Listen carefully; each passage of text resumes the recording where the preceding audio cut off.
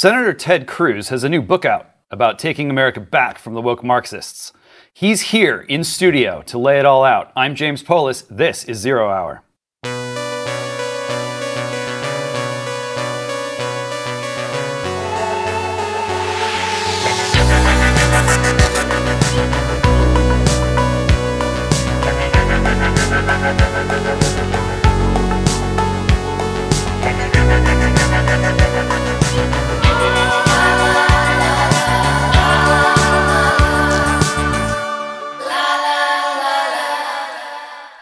He's a man who needs no introduction, the oft-memed and definitely highly intelligent Senator Ted Cruz. Senator, how are you?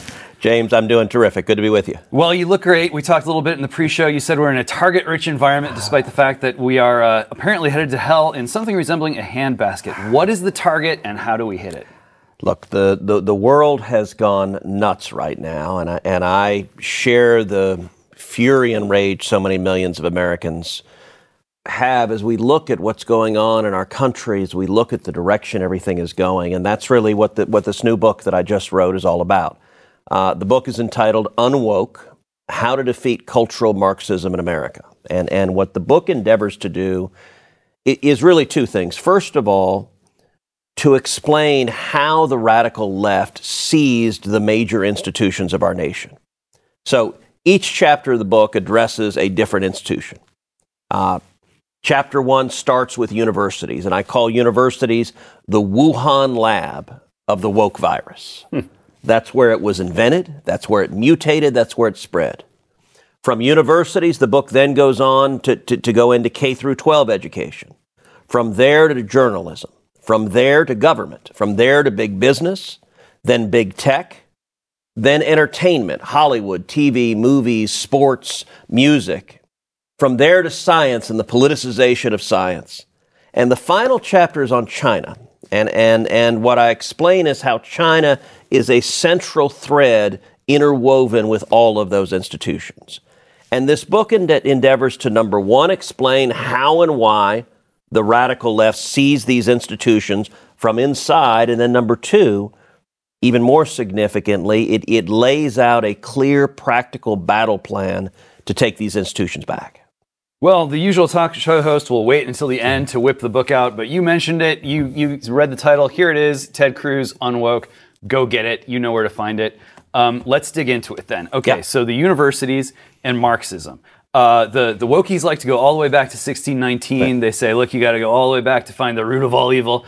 Does it stop with Marxists in the universities? Do we have to wind it back a little bit before that? How do we wind up in a place where the universities got so bad? Well, look, I trace the history, and if you look at Karl Marx and the origins of Marxism, so Marx wrote the Communist Manifesto, in which he laid out his worldview that society is inevitably a conflict, and it's a conflict between oppressors and victims. And Marx viewed things in socioeconomic terms.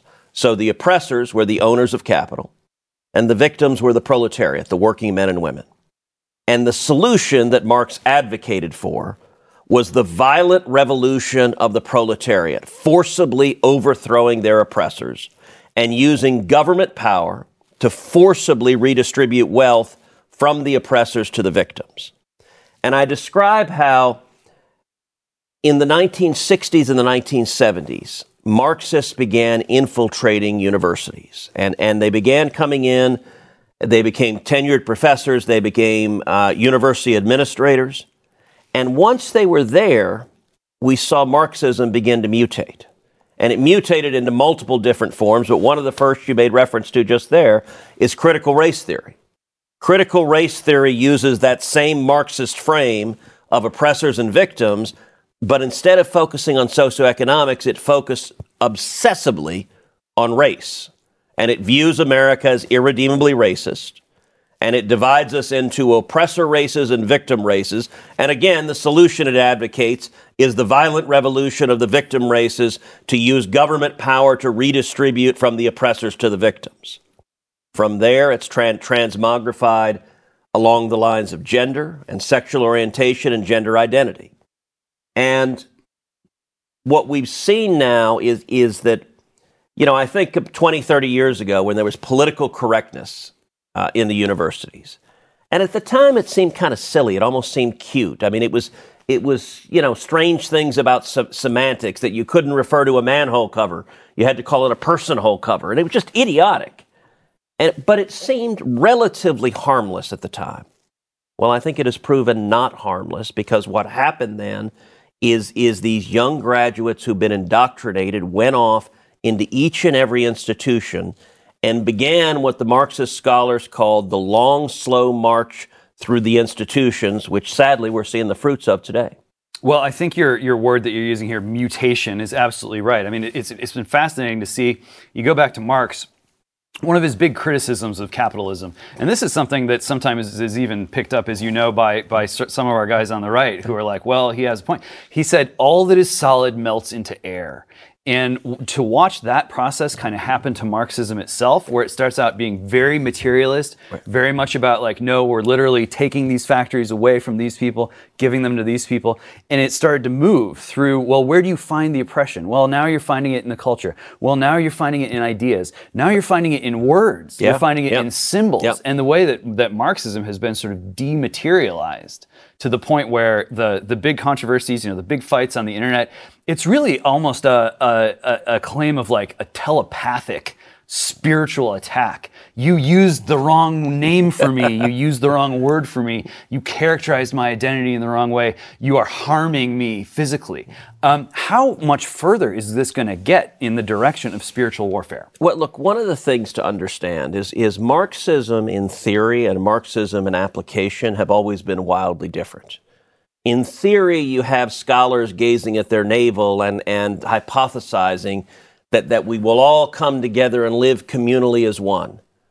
That has never, ever, ever happened when Marxism gets actually applied with real human beings. Every Marxist country on earth is oppressive and dictatorial, and they practice murder and torture and oppression. Listen, I think Marxism is the most evil doctrine mankind has ever invented. It is responsible for more murder and death and suffering and poverty than any economic or political philosophy we have ever known. And inevitably, Marxism is a justification for those who are in power to maintain absolute power and to ruthlessly crush anyone who dares oppose them. It's worth remembering, look, Marxist countries, the rulers live as billionaires. In Cuba, the Castros were billionaires. Putin may be the richest man on planet Earth. Communism works very, very well to justify absolute dictatorial power. And when it comes to conversations, when it comes to universities, when it comes to big business, when it comes to institutions, Marxism relies on force and coercion because its ideas are not persuasive. Look, if Marxism could win on the merits of an argument, it wouldn't have to silence its critics. It wouldn't have to try to punish or crush or cancel or disappear its critics. It is because they know you cannot defend such a failed doctrine that they rely on force. And to give an example that we're seeing right now of what the book on woke is all about. A couple of weeks ago, I was talking with a very successful tech entrepreneur from Silicon Valley, who's a man of the left. He's a Democrat. And he was expressing bewilderment at the rabid anti-Semitism we're seeing on the left, whether it is the vicious anti-Semitism of the Squad in the House of Representatives or the horrific anti-Israel and anti-Semitic protests and threats we're seeing on university campuses across the country. And he was saying, where did this come from? And what I explained to him, I said, listen, to the radical left, they have coded Jews as oppressors, and they have coded Palestinians as victims. And accordingly, the cultural Marxists, the solution they support is the violent revolution of the so-called victims against the so-called oppressors. And it's why you see leftists celebrating horrific atrocities by Hamas terrorists. It's why you see 35 student groups at Harvard, my alma mater, signing an idiotic, ignorant, and racist statement that says that all of the violence, all of the atrocities from Hamas, every civilian murdered, every woman and little girl raped, every infant slaughtered, all of that is 100% the fault of Israel. That is the result of this doctrine. You know, it really is unconscionable what's going on. I mean, this is Western civilization. Like, we're supposed to be able to critique and criticize each other. We're all grown-ups here, but what you're talking about is just, you see it just slip the chain, and there's no end in sight. I mean, this is going to keep going unless there's some kind of pushback. But I think what you mentioned, where there's this longing, this deep-seated longing for this kind of utopia, for everyone to come together, inhabit the same community, share the same kind of ethos. I mean, to me, this is church envy. You know, they're really just trying to replace a church. And because of that deep-seated longing, you know, all that doctrine, all the apparently rational argument, you got Das Kapital, you got these thick volumes, it really isn't convincing. And it's really not there to be convincing because it's all about this sort of spiritual desire. I mean, I'm a political theory guy. One of my favorite riffs on Marx is, you know, it's not just Marx. And some people do. They look at Marx and they go, oh, Jewish guy, that's the root of the problem. It wasn't just Marx. He was a heretical Jewish guy. He also had a partner, Engels. He was a heretical Protestant guy. Engels, almost like the classic hipster nowadays, you know, sort of like good-looking young guy, wealthy parents. They were worried about him. Bankrolled Marx. They bankrolled Without Marx. Engels, there's no Marx. No, they're two sides of the same coin. Engels sort of sitting up in a house somewhere writing his fan fiction as his wealthy parents bankroll. I mean, some of this stuff has been going on for a long time. Do you think that it's essential in pushing back here that we need a sort of spiritual renewal or spiritual revival in America? Look, I think America desperately needs a spiritual revival, and I pray for that. I hope for that. Listen, the church needs to be active and engaged. You know my father, Rafael Cruz. He's a pastor, lives up here in North Texas. My father has a ministry in particular to other pastors, and he travels around Texas. He travels around the country preaching to pastors and urging them to get engaged in public affairs, to speak out, to not be silent and timid and scared. And so many pastors are afraid of offending anyone in their congregation. And they end up from the pulpit just preaching milquetoast truisms that offend nobody. And look, I got to say, if you're a pastor and what you say on Sunday morning offends nobody, you're doing it wrong. That's not how Jesus did it. When he was flipping over the tables of the money changers in the temple, he offended a lot of people because the truth is intolerable to those who are spreading lies. And we live in a world that is surrounded by lies. So I absolutely pray for a revival. And, you know, you mentioned about the spiritual component of Marxism. Look, today's left, it is very much a religion. And you look at today, particularly young people. Listen, I think all human beings long to live for something greater than themselves. I think that is a fundamental human desire. And for much of human history, it was filled by faith. It was filled by God and a relationship with God. Today, particularly for much of the modern left, in their mind, they've killed God. There is no faith. And so either wokeism or radical environmentalism, depending on how they're wired, or both, fill that void where they are living for something larger than themselves. I think it is also important to understand, and it's something I talk about a lot in the book Unwoke, Marxists always start with the kids. The book opens with telling my father's story. So, as you know, my dad is from Cuba. He was born and raised in Cuba. And as a teenager, he fought in the Cuban Revolution. He was 14 years old, fighting alongside Fidel Castro. And my dad was imprisoned. He was tortured in Cuba. He fled Cuba. He came to America. My aunt, and I tell her story as well, my tia Sonia, his younger sister, she was still there when Castro took over. She saw the atrocities Castro committed. She fought in the counter-revolution, and she was imprisoned and tortured by Castro's goons. And I tell the story of my grandmother, my abuela. Now, she was a 6th grade teacher in Cuba, and I remember when I was a little boy, she told me about when Castro came to power, that one of the first things he did is he sent his army into the elementary schools. And the soldiers would come in to kindergartens and first grades. And they would tell all the students there, they'd say, close your eyes. pray to God for candy. And all the kids would do so. And they'd open their eyes and there'd be no candy. And then the soldiers would tell the children, they'd say, close your eyes and pray to Fidel Castro for candy. And the kids would do so. And the soldiers would quietly slip a piece of candy on every child's desk. That's Marxism. That's who they are. They always, always, always start with the kids. They start with indoctrination. And at the heart of it is destroying any loyalty you might have to anything else, to God, to family, to anything other than the all-powerful state. Because Marxism fundamentally is about power and an excuse for the rulers to have total power and total devotion over you. Your family story, so incredible, and tease this up, the deep-seated desire to deliver the best of life without God at all, to banish God and say, no, we're the masters of justice. We're the masters of the good. We're the masters of preventing misfortunes from befalling you. This stuff goes really deep, and it does amount to a religion. I try to think through, like, what is wokeness really about? If it really is a religion, what is it worshiping? I think what it's worshiping is this idea of perfect justice, that you can have a perfect justice without God, without Christ, without anything other than just people trying really hard. They've tried, though. Marxism, we're going back quite a ways now at this point, mid-1800s. Failure, failure, failure, failure. What's changed? Well, I think what's changed is technology. And now I think that these folks think, at last, we can build a supercomputer, we can use AI, we can nationalize the internet, and through the power of technology, we can finally achieve social credit, social justice, perfect justice.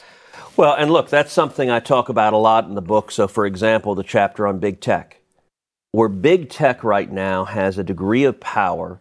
Listen, there's always been biased journalism. I mean, from the very first journalist that was, putting chicken scratch on a stone tablet, there was bias. What is different is that big tech has a monopoly power that William Randolph Hearst could only have dreamed about. You look at the age of yellow journalism in America, and it pales in comparison because big tech is ubiquitous. Social media and the internet is how we get our information. It is the public square, and big tech has the power to silently, invisibly, number one, disappear views that they don't like, and no one can see it. There are no fingerprints. They simply cease to exist. Or, at the same time, they can elevate the views they want. They can create their world with complete monopoly power. Now, I mentioned that the book lays out strategies. How do we defeat cultural Marxism in America? Because I'm all about, if we don't take these institutions back, we will lose America. And James, I lay out 3 buckets of strategies to take the institutions back. Every chapter ends with how we fight back. Bucket 1 is sunshine and transparency. And it's worth noting, the ideas of the radical left, they're wildly unpopular. And so shining a light on them, exposing them, is a really powerful tool. So, for example, the chapter I have on K through 12 education, I talk about what happened in Loudoun County, Virginia, where a teenage girl was sexually assaulted by a boy wearing a skirt in the girls' bathroom. And the school district denied it happened, covered it up, because their political ideology mattered more to them than protecting their students. And in fact, they had the father of the girl arrested because he was fighting for justice. Well, as outrageous as that was, that sparked a fire. It enraged moms and dads across Virginia. In 2020, Virginia went for Biden by 10 points. And 1 year later, in 2021, Virginia flipped red and elected Glenn Youngkin because moms in particular were ticked off and engaged. I'll tell you, here in Texas, I engage in a lot of school board races. And we are seeing the power of parents with sunshine and transparency, flipping school boards one after the other. So that's one important bucket of tools. A second bucket of tools is changing the cost-benefit ledger for anyone thinking about going woke. And so, for example, in my chapter on big business, I talk about how it used to be rational for an apolitical CEO to give in to the woke mob because the costs were relatively minor And the benefits were significant. They didn't come for you with pitchforks and torches and burn you down, so you just gave them what they wanted. And we saw that happen over and over again. Especially if the mob's inside the house. Yes, and that's a huge part of the strategy, is infiltrating every one of these institutions from inside. That is absolutely the case. But I talk about in the book what happened with Bud Light and with Target that really changed the playing field, I believe. Both of them, they tried to jam their political ideology down the throats of their customers, and their customers were infuriated, and both lost tens of billions of dollars of market cap. And now, I think in corporate America, more and more, we've got people saying, I don't want to be another Bud Light. That's a good thing. And I talk about in the book, we need to increase the cost. We need to increase the deterrence to going down this road. And then the third bucket that I talk about is that conservatives and libertarians who've been successful in business need to invest in the organs of transmission of ideas. Go buy a radio station, go buy a TV station, buy a newspaper, buy a movie studio, buy a book publishing house, buy a record label. And the example I use for this principally is Elon Musk's buying Twitter, which was the most important step for free speech in decades. Look, the Blaze, everything here, this is part of how we retake media, is creating alternatives or coming in and taking over existing avenues. But we have to fight in the battleground of ideas, and for too long, conservatives haven't even shown up to the fight. For years, Hollywood has been lacking when it comes to stories of redemption. Movies and TV shows have trended toward the anti-hero, the flawed person who makes no effort to change and just becomes worse and worse as the story goes on. Well, here's some great news. The Blind, the true story of the Robertson family, is now available for purchase on Blaze TV. Maybe you've made a mess of your life. Maybe someone you love is in a dark place. Maybe all of the above. If you or someone you know feels beyond redemption, you need to watch this movie. You'll see there is always hope. Always. The Blind takes you on an incredible journey through the life of Phil Robertson, giving you an intimate look into the man behind the legend and the trials, the triumphs, and the values that have shaped him through the years. While The Blind wasn't a Blaze Media production, since Phil is such a big part of our Blaze TV family, we wanted to make sure you had the opportunity to stream it right here. Because it isn't ours, we can't include it as part of the subscription. But if you'd rather purchase it and stream it here instead of Apple and Amazon, we wanted to make sure the opportunity was there. Act now. Don't miss this opportunity to own The Blind, a Phil Robertson story on Blaze TV. Buy it today at blazetv.com/theblind for $19.99. That's blazetv.com/theblind. Let's talk a little bit more about tech and about how to fix what's broken with tech. I have a book of my own. I've shown it on the show a couple times. The reason why I'm doing it again now is this book is on chain. It's on the Bitcoin blockchain, sold for Bitcoin on a site called Canonic. And why did I do this? I did this because, when you're talking about buy that radio station, buy that newspaper, whatever, what can ordinary American people do? Everyone's not Elon Musk. Everyone can't buy Twitter. What can they do to do the classic, good old-fashioned American thing of rolling up your sleeves, putting your hands on your technology, having a confident, competent relationship with fundamental digital technologies? I think they can do this with Bitcoin. That's why I did what I did with the book. You're a Bitcoin guy. You're a Bitcoin supporter. Catch us up to speed on what you think the potential of this technology is and how it's best used. Well, listen, I'm actually going from here to a blockchain roundtable right after this. So that's the next thing I'm going to do.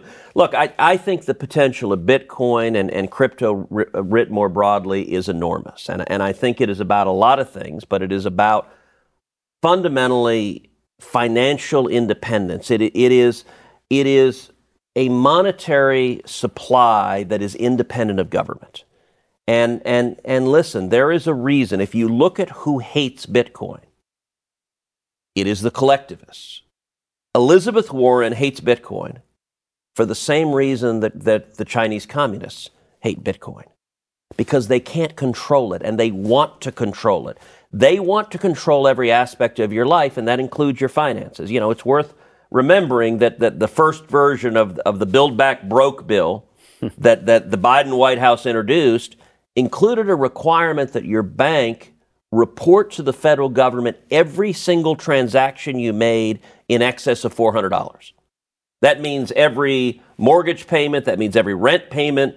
That means every car payment in all likelihood. Heck, that's almost a tank of gas with today's inflation. I mean, they want total control for the same reason you talked about social credit scores in China, because it is a way for the government to control every aspect of your life. Precisely what the collectivists hate about Bitcoin is what I love about it, is that I want decentralized money. I want decentralized power where there's not one decision maker in charge of it, but rather you have a decentralized ledger. That is enormous potency. I also think you see people moving to Bitcoin and moving to other cryptocurrencies in an era where politicians are debasing fiat currency, where they're just printing money. The inflation that we see today is directly connected to Democrats spending trillions and trillions of dollars we don't have and lessening the value of every dollar. And when that happens, people flee to more reliable stores of value. Sometimes that's gold, but people have referred to Bitcoin as digital gold, and I think that's one of the real attractions of it. Well, yeah, it can work that way. It can work just so people can exchange and share goods and services without having to route everything through the Borg. I mean, you look at what the Biden administration is doing across the board, whole of society, whole of government. They're all but nationalizing the internet. Yes. And if America stops at technology's edge, it's not America anymore. The executive orders, what they're doing at the FCC, I mean, at this point, it's a laundry list. Can we get legislation? If not at the federal level, at the state level? Texas is a big Bitcoin state. You know Texas very well. Yep. Can we get that legislation to protect, secure Americans' fundamental rights to use these basic technologies, to mine Bitcoin, to use Bitcoin? Is that in the cards? So look, I hope so, but we're not going to get it as long as Joe Biden's in the White House. We're not going to get it as long as Chuck Schumer is the Senate Majority Leader. I think it's the right thing, and I think as we get a growing constituency for it, it becomes more compelling politically. But the reality right now is the far left despises Bitcoin. I talk to a lot of Bitcoin conferences, and it's interesting because a lot of the folks in the Bitcoin world, there's some combination of apolitical, or if they have any political instincts, many of them were kind of Bernie bros. They're sort of, lefty, socialism sounds cool, leave us alone. And they're now befuddled. Wait a second. Why are the people we were supporting trying to destroy us? Yeah. And look, there's unfortunately a long history of cultural Marxists getting support from people they will come after and try to destroy. And so the Biden administration, I do not believe, is going to act to protect Bitcoin. And when I talk to conferences, I will say the Bitcoin community has a bit of a utopian naivete, a sense of we are inevitable.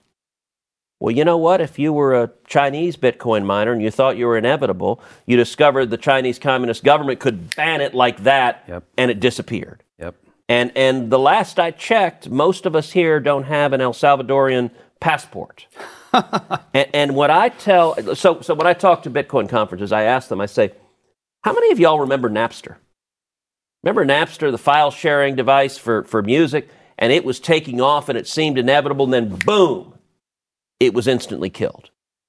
The one force strong enough to kill Bitcoin is the United States government coming after it. And that, I think, is a very real danger. You look at the Federal Reserve, which under the Biden administration, Janet Yellen is pressuring the Fed to issue a central bank digital currency. That is designed to destroy Bitcoin. I'm leading the fight against it. I think it's a terrible idea. But there are very real risks of government acting to do enormous damage. And I think if you don't want that to happen, you need to engage. By the way, I would note, my campaign website, tedcruz.org, takes Bitcoin. So we take Bitcoin contributions. We welcome them. But I think the Bitcoin community needs to get much more engaged in public affairs to fight back against the regulatory assault that the left is mounting and is preparing to mount. And I think it has a potential to be really significant. Well, when I'm not on screen here, I'm behind the scenes doing my part to advance that as well. I think this is for all the marbles, and I mean, I don't think there's anything more important that you can be leading on right now. So thank you for that. We got a few minutes left. I want to talk about China. You mentioned China. There's a China part in the book. Silicon Valley, for those of us who are born and raised Californians, or raised Californians, at least in my case, the spectacle of San Francisco welcoming Xi and company. You got the banners, you got all the homeless people miraculously disappeared off the streets. I mean, it was almost like a little taste of communism. Yep. Really a huge taste, even by San Francisco Bay Area standards, a huge big dollop of communism served right up. Does Silicon Valley have a China problem? A massive China problem. And that's why the book Unwoke, the last chapter is on China. It explains how today's Democrat Party is structurally pro-China. And the reason for that is all of their key stakeholders are in bed with China. Big business, big tech, big universities, big Hollywood, all of them are in bed with China. And I discuss on issue after issue after issue how China is underlying it all. You look at the utter hypocrisy of the radical left. Listen, San Francisco, the Democrat leaders there have told the people of San Francisco, there's nothing we can do about homelessness. There's nothing we can do about criminals on the street. There's nothing we can do about people injecting heroin just in public parks. There's nothing we can do about people defecating on the sidewalks. I mean, they literally have an app in San Francisco called Poop Finder to report human feces on the street. You don't need an app to find the poop in San Francisco. You don't. But the amazing thing is, so for years they said there's nothing we can do about it. There's nothing we can do about it. Our hands are tied. Our hands are tied. And then suddenly she comes in from China and boom, they clear everyone out. They literally clean the crap off the streets. They get rid of the homeless people, get rid of the criminals. It's all sparkling. And they do it for the head of the Chinese Communist Party. Now that makes that, I really do wonder if kind of lefty San Francisco residents are sitting there wondering, hey, wait a second. Why do they do this for Xi but not for me? Do I not matter? Do my kids not matter? Does my safety not matter? I don't know how many of them will think that. And I got to say, the collectivist hive mentality tries to prevent them from thinking that. But there are moments like this that cause people to realize that what they're seeing is corrupt. Look, COVID and the lockdowns opened a lot of people's eyes. And so I want to say in our last few minutes, the book right now, Unwoke, it's in every bookstore in America. It's on Amazon.com. It's on Barnes & Noble. It's on Books A Million. It has skyrocketed up the bestseller list. I want to encourage you, go online right now, buy a copy for yourself. It's fun. It's interesting. It's readable. It's not an abstract academic tone. It is filled with real stories and also real practical steps you can use to fight back. But I also want to mention Christmas is right around the corner. This book makes, I think, a terrific Christmas gift. So get a copy for your mom. Get a copy for your best friend. Get a copy for your crazy left-wing neighbor to try to bludgeon some sense into him. Or even better, get a copy for your kids or for your grandkids so that they can understand the garbage that the left is trying to indoctrinate them with. I wrote this book to be a tool, part of how we fight back. This book is designed to be part of how we fight back by giving people the information for you to be able to fight back in your own life and for all of us to fight to take these institutions back. Well, it's a resounding call to action, and I thank you for that. I almost forgot. There is one other thing that's right around the corner, which I want to be sure that we hit on. There's a presidential election on the horizon. I noticed. A lot of Americans sort of scratching their heads right now, watching the spectacle play out. Obviously, so much at stake. Yeah. Do you have some guidance for people on how to approach this? Look, it's a mess. On the Republican primary, I'm staying out of it. I am. You're not going to jump in? I am not. I am Switzerland in this race. Whoever the Republican nominee is, I will support enthusiastically. And I got to say, the path we're on, the Joe Biden's record is a train wreck. It has been. It's actually shocking how extreme this administration has been. You know, when the people of Texas first elected me to the Senate 11 years ago, when I showed up in Washington, there was such a thing as moderate Democrats. They existed. They don't exist anymore. The party has been utterly radicalized. That's one of the things I talk about in the book Unwoke, is Donald Trump broke the Democrat Party. They hate him so much that it shattered their brains, that it drove them to the radical left. The same thing happened to journalism. And so the chapter on journalism, I describe how the corporate media, they despise Donald Trump. They are motivated by fury, and it caused them to abandon any pretense of a mission to be fair or impartial or to be journalists. They view their role now as propagandists, as advocates, as defenders of democracy, which for them means advocating not just for the Democrats, but for the left wing of the Democrat Party. That is an incredibly dangerous thing. And so my hope is a year from now, we see a resounding Republican victory. I don't know if that'll happen, though. We are a divided country, and every one of these institutions is all in to continuing the control of the radical left of our government. And so we are fighting a massive force on the other side. And the solution, I think, is engaging and empowering and educating individual citizens to speak out and use their voice to change the path we're on. Well, I think that's very well said. The timing is perfect for this book. I think you're right. We're terribly divided. Some of that is just the nature of the beast, but people really do need to sort of recognize what the stakes are, what they're doing to us technologically, what they're doing to us with the institutions. In the absence of that kind of resounding political victory, which a lot of people are rooting for, to my mind, most important things, that spiritual renaissance that we talked about and that Bitcoin-led renaissance where Americans can not only get their hands back on their technology, but infuse it with a kind of spiritual authority that makes sure that this stuff doesn't go off the rails without turning it all over to the government. We can't trust power to take care of these tools and make sure they don't turn against us. So in the meantime, Ted Cruz, thank you so much for coming by. We wish you the best and hope to see you again soon. Thank you, James. Very much appreciate it.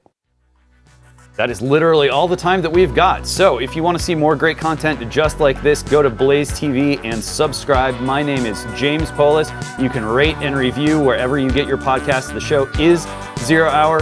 I'll see you next time. And until then, may God have mercy on us all.